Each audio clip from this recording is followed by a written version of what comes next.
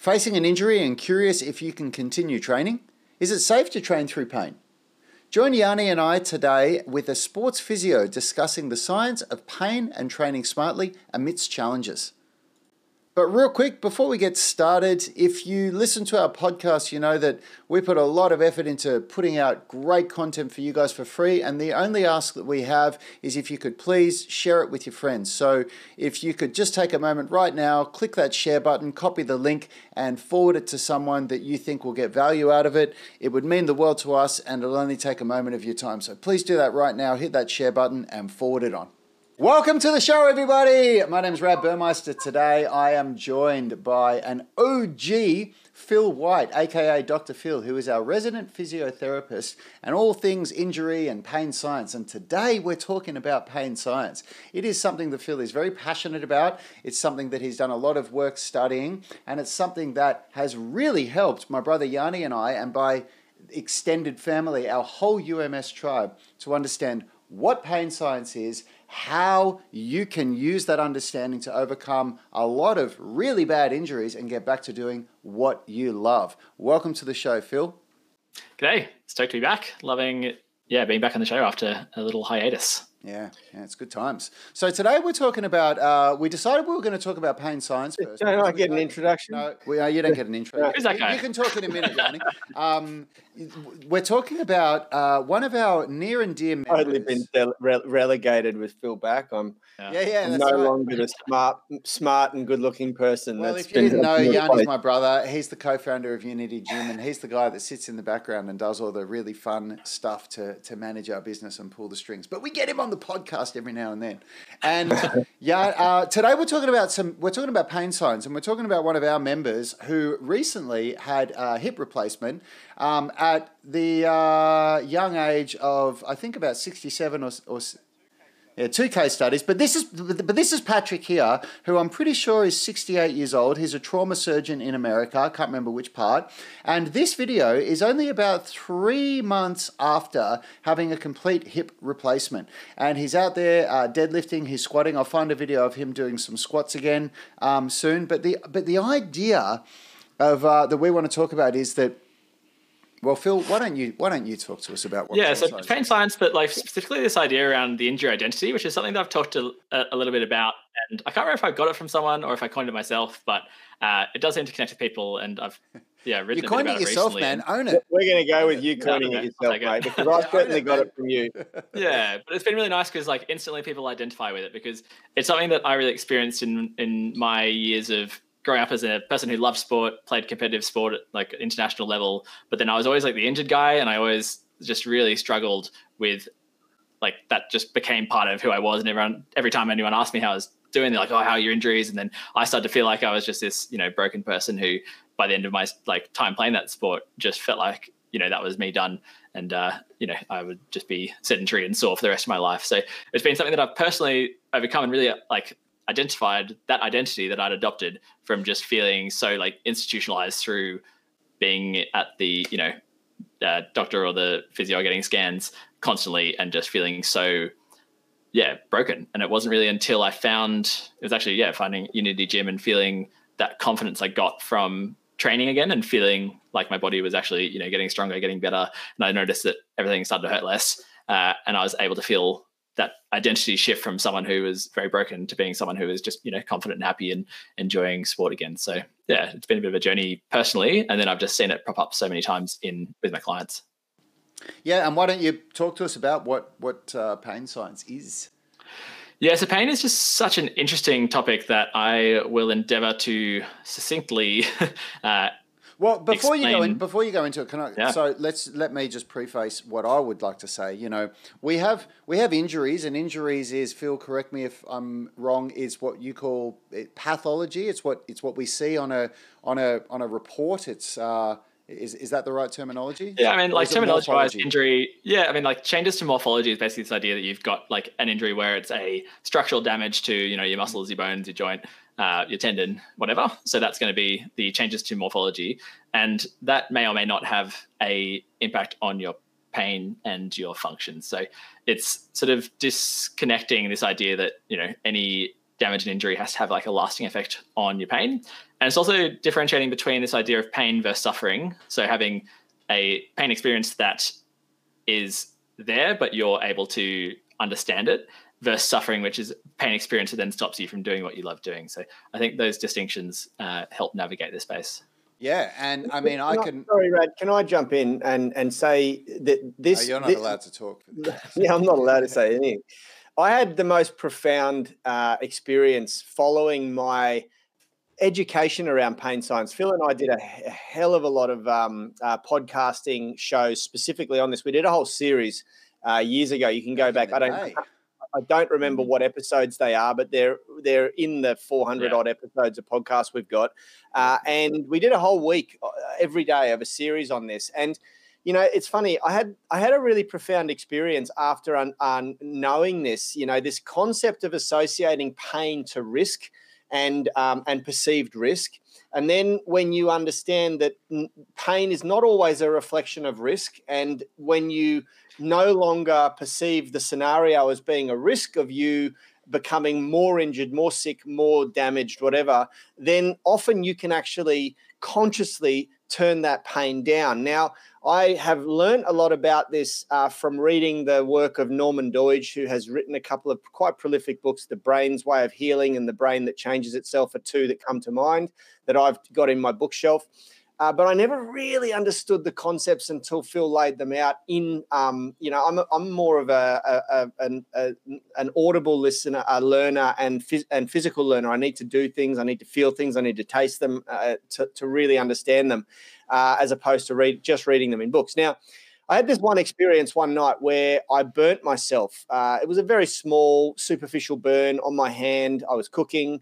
And, you know, shortly after I had to go to bed, and burns are a real pain in the ass when you've just done them, they're fresh, and you go to bed and you're just sitting there going, oh man, this is annoying. You know, I can't get to sleep because this damn thing's hurting so much. And then I thought, you know what, I'm just going to actually really consciously disassociate from this, and because the reality is that there was no risk of the burn getting any worse or causing any more damage or harm to my body. And I sort of, you could say, and all of the, you know, people that aren't very spiritual might just freak out right now, but you could say that I almost meditated on it. I very, very consciously made myself aware of the fact that there was no more risk to my body, and that this burn, that the pain I was experiencing will soon pass as soon as my body sort of comes to terms with the fact that I'm no longer at risk. And it was an instant response, The pain went from a 7 out of 10 to about a 3 out of 10. I could still feel it, but it was no longer keeping me awake at night, and I just fell off to sleep. And it was the most bizarre sort of experience, because I've never even experienced that before. Now, the stuff that I'd read about pain science, especially in Norman Doidge's book, The Brain's Way of Healing, they're talking about phantom pain and having to overcome phantom pain, which is along the same sort of path here. Phantom pain is when you have a limb missing and you still experience symptoms and sensations, including pain from a missing limb. So. Exactly. And it's a very common issue for our vets, for soldiers who have been to war or suffered like serious injuries where they've had a leg blown off or an arm blown off or something like that. And there's clinics around the world that are dealing with this, because no amount of pain meds that you can take, painkillers, solve this problem, you know. And what they're finding is that this is the only way that they can deal with it, is to retrain the brain to disassociate from this pain. And it starts with a fundamental understanding of just basic pain science. So all I wanted to say before we continue is that this is quite profound, and I've experienced it firsthand myself. And since that period that we spent talking about this years ago, I've been able to really, really consciously dial down the pain volume dial that you've spoken about before as a metaphorical term quite effectively on many occasions, you know. Anyway. Yes, I love that framing, but I also want to really reinforce that the idea of pain science is not so much that you're able to decide to hurt less. It usually comes with proving to yourself via your actions and your beliefs like changing over time, that's when you start to decrease pain. So yeah, definitely the takeaway, I hope, shouldn't be that you just need to sit there and think your way out of it, because it's very hard to think your way out of beliefs. It's the secret. Yeah, but I think like super interesting, like a really interesting example of how Yanni's used it in very like a practical, like short-term actionable way. But I think where this really comes into its own is when you're suffering with a chronic pain scenario where which has really led to a lot of suffering. So changing, the way you live and change the way you think and how you feel, and being able to work through that. So that's just a little comment on Yanni's stuff there, but also just a framing of how to think about this as being useful. So to go on from there, this came about as being the first thing we learned when I started my Doctor of Physio postgrad degree. Was they started a whole week just on pain science, because like they really wanted to frame everything that we did going forward through this lens of it's all about your brain and your nervous system, and how the interaction between, I guess, what information is coming in is then processed through your sort of your metabolic state. So in situations where you're in like a highly stressed systemic inflammation state, that's going to turn the volume up of that signal coming in through your body. In a endorphin-like state, that's going to turn the volume down, so less signal coming up through the spinal cord into the brain. And then once the information arrives at your brain, then it's processed through your thoughts, moods, beliefs, and your fears. And that outcome is then a pain experience. So that's why surgery works with anesthesia, is because you just turn your brain off and then you don't experience pain. So although they're doing things to you that would like very much hurt if you're conscious and awake, like you don't experience that pain because your brain's switched off. So pain is an output, and it's the perceived threat of the information coming via your nerves. So just quickly, if I could just guide this to a really practical outcome for the listener. We showed this segment of one of our clients, a case study here, and we discussed.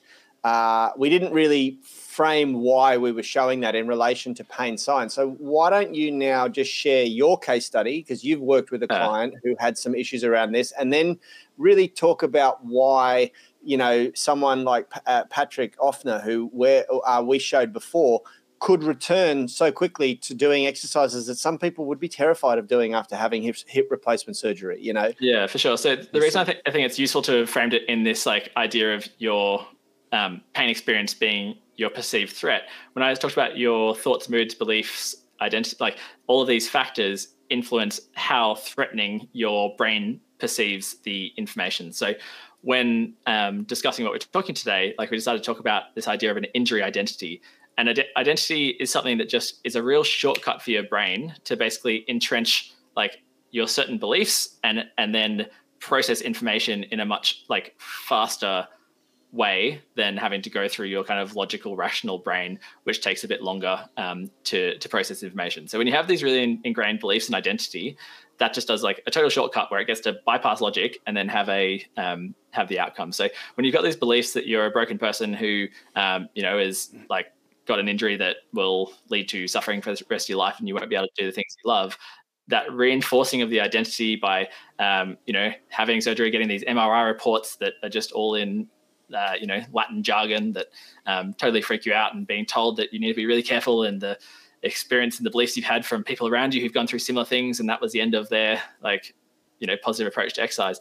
Like with all of those things, it just shortcuts your brain into thinking, hey, this information coming from my area that I'm concerned about is such a threat to my very being that injury identity is then just going to leave you in a state where it's very hard to get past a chronic pain situation. So that I think is where we sort of want to frame this is like this Patrick, who's had a hip replacement and then got back into squatting and deadlifting within 2 months. He's really fought that injury identity by taking the kind of consistent actions that align with the person he wants to be, which is someone who's fit and active. And then by proving to his brain via this actions, and obviously as a surgeon, he has a really good, understanding of all this stuff. And I know that he's, I think, learned a bit from even, us talking about our experiences and some of this science from a very new perspective. Like that has then helped him process that information that's coming from his area of surgery, the hip, and helping his brain not see that as a threat. Like normal loading signal as a threat. Hey, if you're enjoying this podcast, I've got something that I think you'll get a lot of value out. It's called the Flexibility Blueprint, and it's an incredible course that Yanni and I have created to teach people all about stage 1, stage 2, and stage 3 flexibility. They are different. Like if you're a beginner at stage 1, you don't want to be trying to train like somebody who's more advanced at stage 2 or stage 3. And the Flexibility Blueprint teaches you all of that, how to identify what stage you're at and how to take action so that you can level up in 28 days. It's totally free. In fact, it's the best free content we've ever created. And you'll see a link in the description for this podcast. So go and grab that. It's going to change your life, I promise you. And if it doesn't, you can tell me and I'll figure out how I can change your life for the better.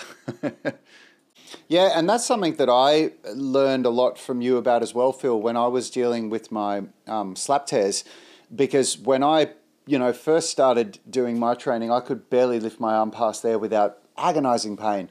And so you taught me how to be able to train within the pain-free range, but just testing that range, and then to use progressive overload, which is something that, because I'm a coach and I have decades of experience training, this terminology makes sense to me, and I'm able to absorb this information and then apply it to something that I understand. But using progressive overload for me was starting with really, really light weights and then gradually increasing the amount of reps I could do, and then I'd up the weight a little bit. And then, Phil would say to me, why don't we try just a little bit of an increased range now? So going from example, from a flat chest press to a 15-degree incline chest press, which means that instead of my arms pushing here, they're now pushing to here. So it's just pushing slightly further into that range. And I had pain in most training sessions, but Phil would talk me through it. He'd ask me all these different questions about the pain that I wasn't really getting at the time, but it was always about my experience, and I can't exactly remember the questions, but he wanted to know a lot.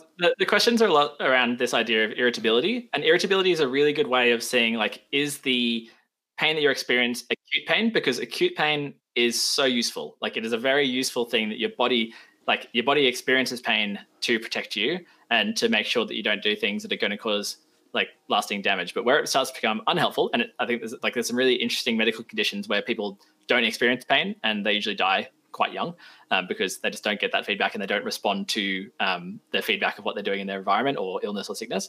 So acute pain is so useful, and the reason why you get swelling and extreme pain around like a rolled ankle, for example, is like it's a really bad idea to keep loading this structure that doesn't need load. It needs a bit of time for the inflammation process to go through, for the healing mediators to then send all of like the different like healing factors to then go through that natural course of healing. It's when you then become so scared about loading it again that you spend the next 5 months in a boot, and then anytime your body like has got so used to such little information coming back through that area that as soon as you start to try and do something normal again, like that is just suddenly exceeding your threshold for what your brain's got used to, and it's seen as a really big threat. And if you've got these thoughts, moods, beliefs that you're a broken person who can't ever run again, or you've seen these scans with like screws going through your foot from a surgery, like all of these things really play into this idea that you've got a lot of threat. So being able to know if the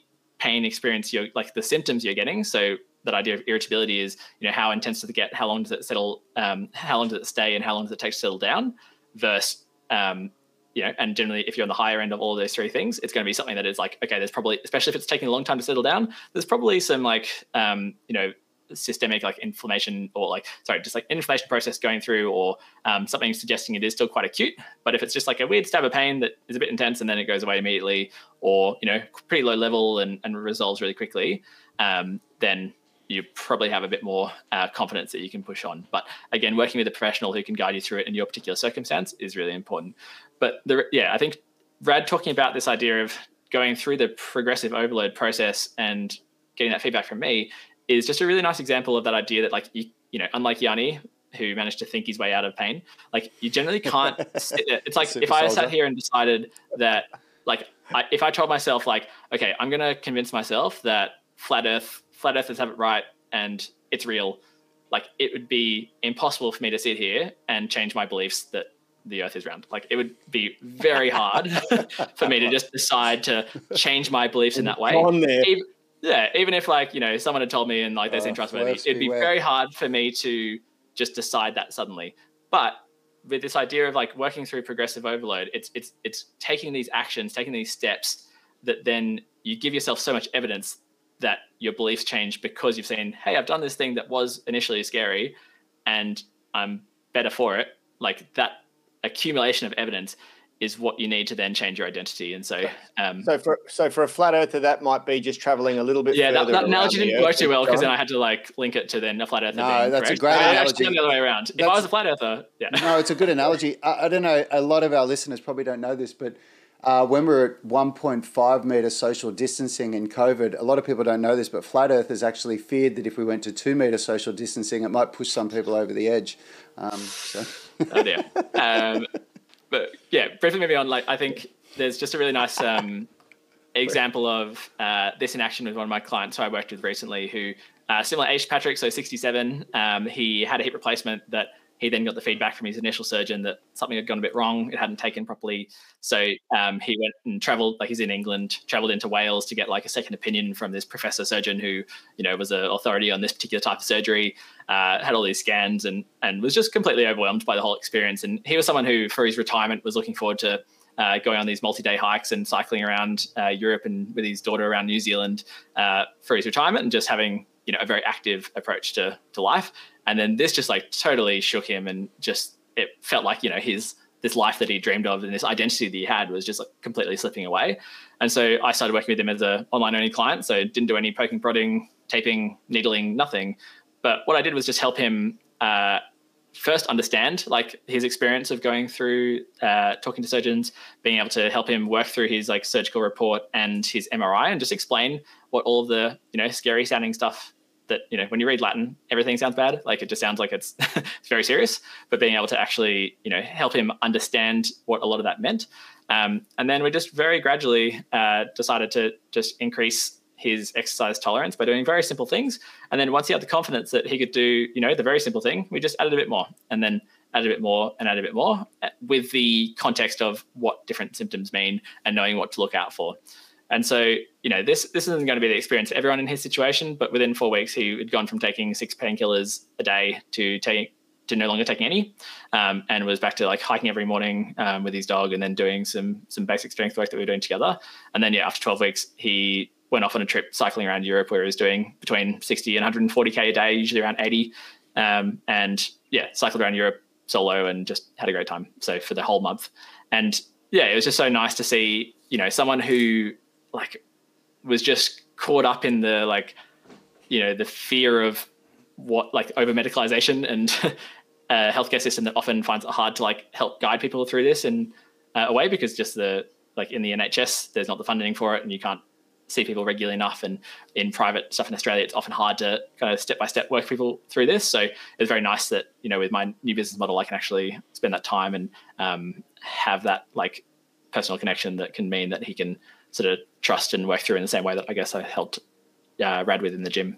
Yeah, I love that because it really is it was definitely a big part of my recovery was just the reinforcing belief that this is okay and you're not destroying yourself. What you're feeling is okay, and getting that reinforced from a physiotherapist like you, Phil, was a huge part of my rehab because I remember when I initially had my injury and I had that diagnosis and I was looking at the report or having the report read to me, I definitely went through those phases of, oh my God, is this it for me? Am I ever going to be able to do the things that I love again? And I felt that for a while. And it was through your constant reinforcement and you always just looked at me with a smile and said, it's okay, we're just going to keep doing this and you're getting better and blah, blah, blah. I just like to treat it with like a light curiosity and, treat it like an experiment with how you're going. Like, obviously that means you're just testing a hypothesis and then you're getting the feedback and you're working with it.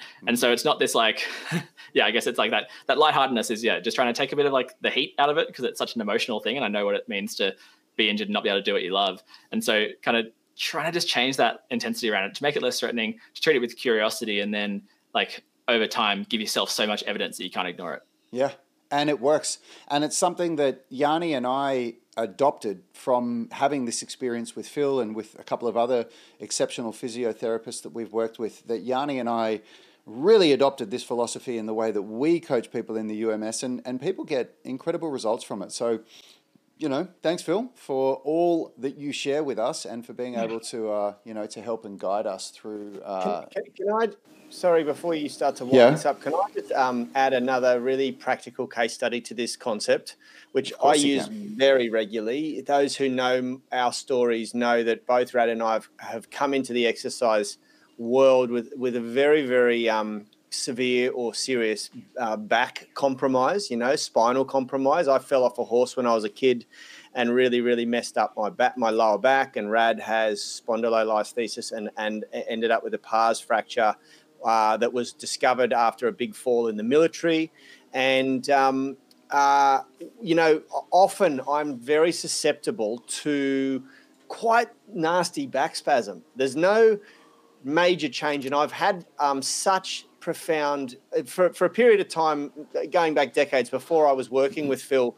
When I'd get a back spasm this bad, I would end up in hospital, and then they'd do MRIs, and there's nothing wrong. There's nothing new wrong. There's still damage that shows up in my MRI of my spine from the past injury, but that's decades old now, multiple decades old now, and pretty much all but sorted itself out. And I'm talking spinal fractures. It's not a small thing. There was a series of fractures to 3 of the vertebrae in my lower back. Now, one of the things that since working with Phil, he used to talk about this concept of motion is lotion, and I just checked to see if I had the T-shirt on because I trained in the T-shirt earlier.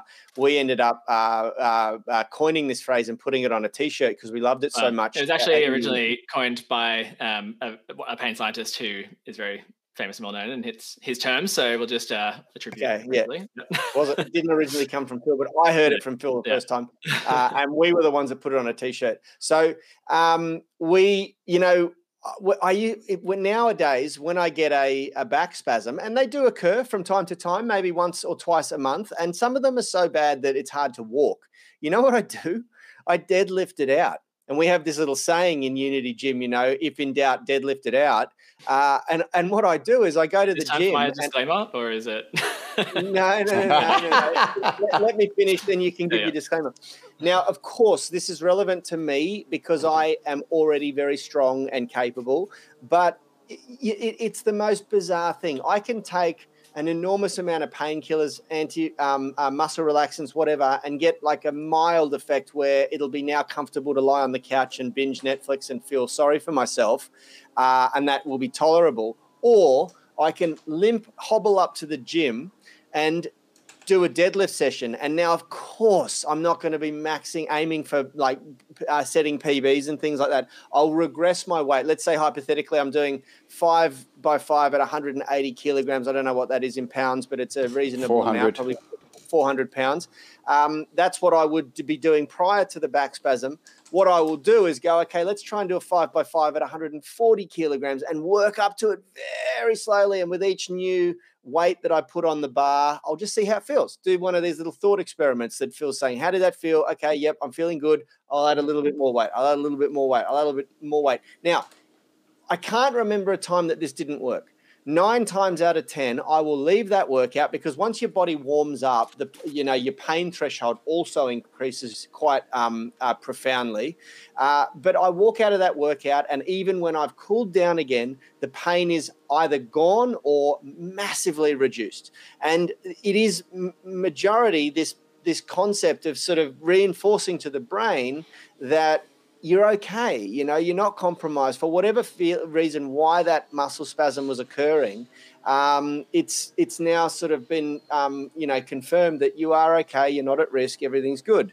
And I use this strategy all the time now. Whenever I have a bit of a spasm occurring in the back, and it's usually in my lumbar erectors, erector spinae, or QL muscle on one side or both sides.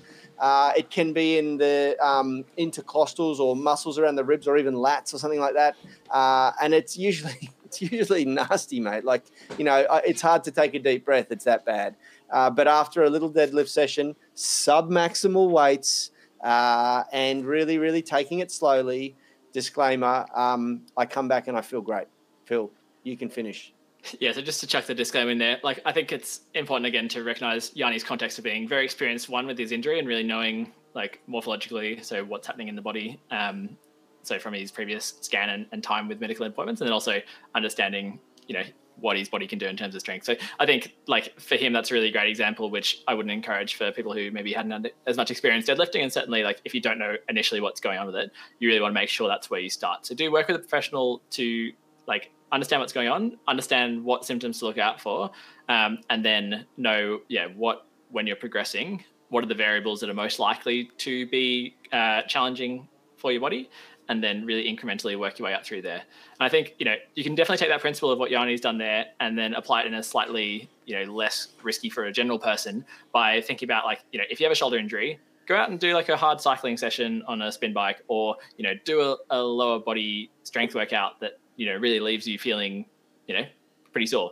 Like push yourself in these other avenues. And that's a nice way of like just giving yourself that kind of identity and confidence of someone who like, no, I still like am very capable. I still can do things that make me feel like I'm progressing. And that just starts to play into, again, that psychology of, that you're a capable person who doesn't, need to lose everything. And it helps with that positive health spiral that I've talked about, where it just keeps your motivation going, which makes it easy to keep exercising, which manages your sleep well, which is going to then have positive effects on your pain. It's going to make your stress better, which is then also going to have positive effects on your pain.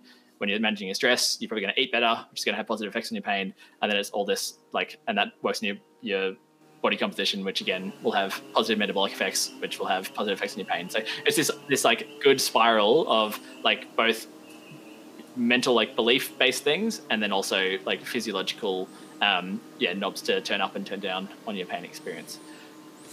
Awesome.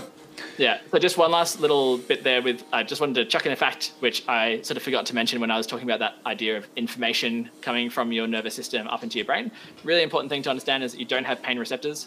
You have lots of different types of information, so pressure, temperature, like chemical changes, and there is something called nociceptors, which people often misattribute as pain receptors, but they're actually like damage and threat receptors. So just really important to understand here that like you don't have pain receptors, it's what your brain processes from that information. So I think just having that like understanding then just helps you reframe why this like mental side of things can change your and physiological, like turning up and turning down the knobs, can have such a profound effect on the pain you experience. Because it's not like you're activating a pain receptor and getting a certain response.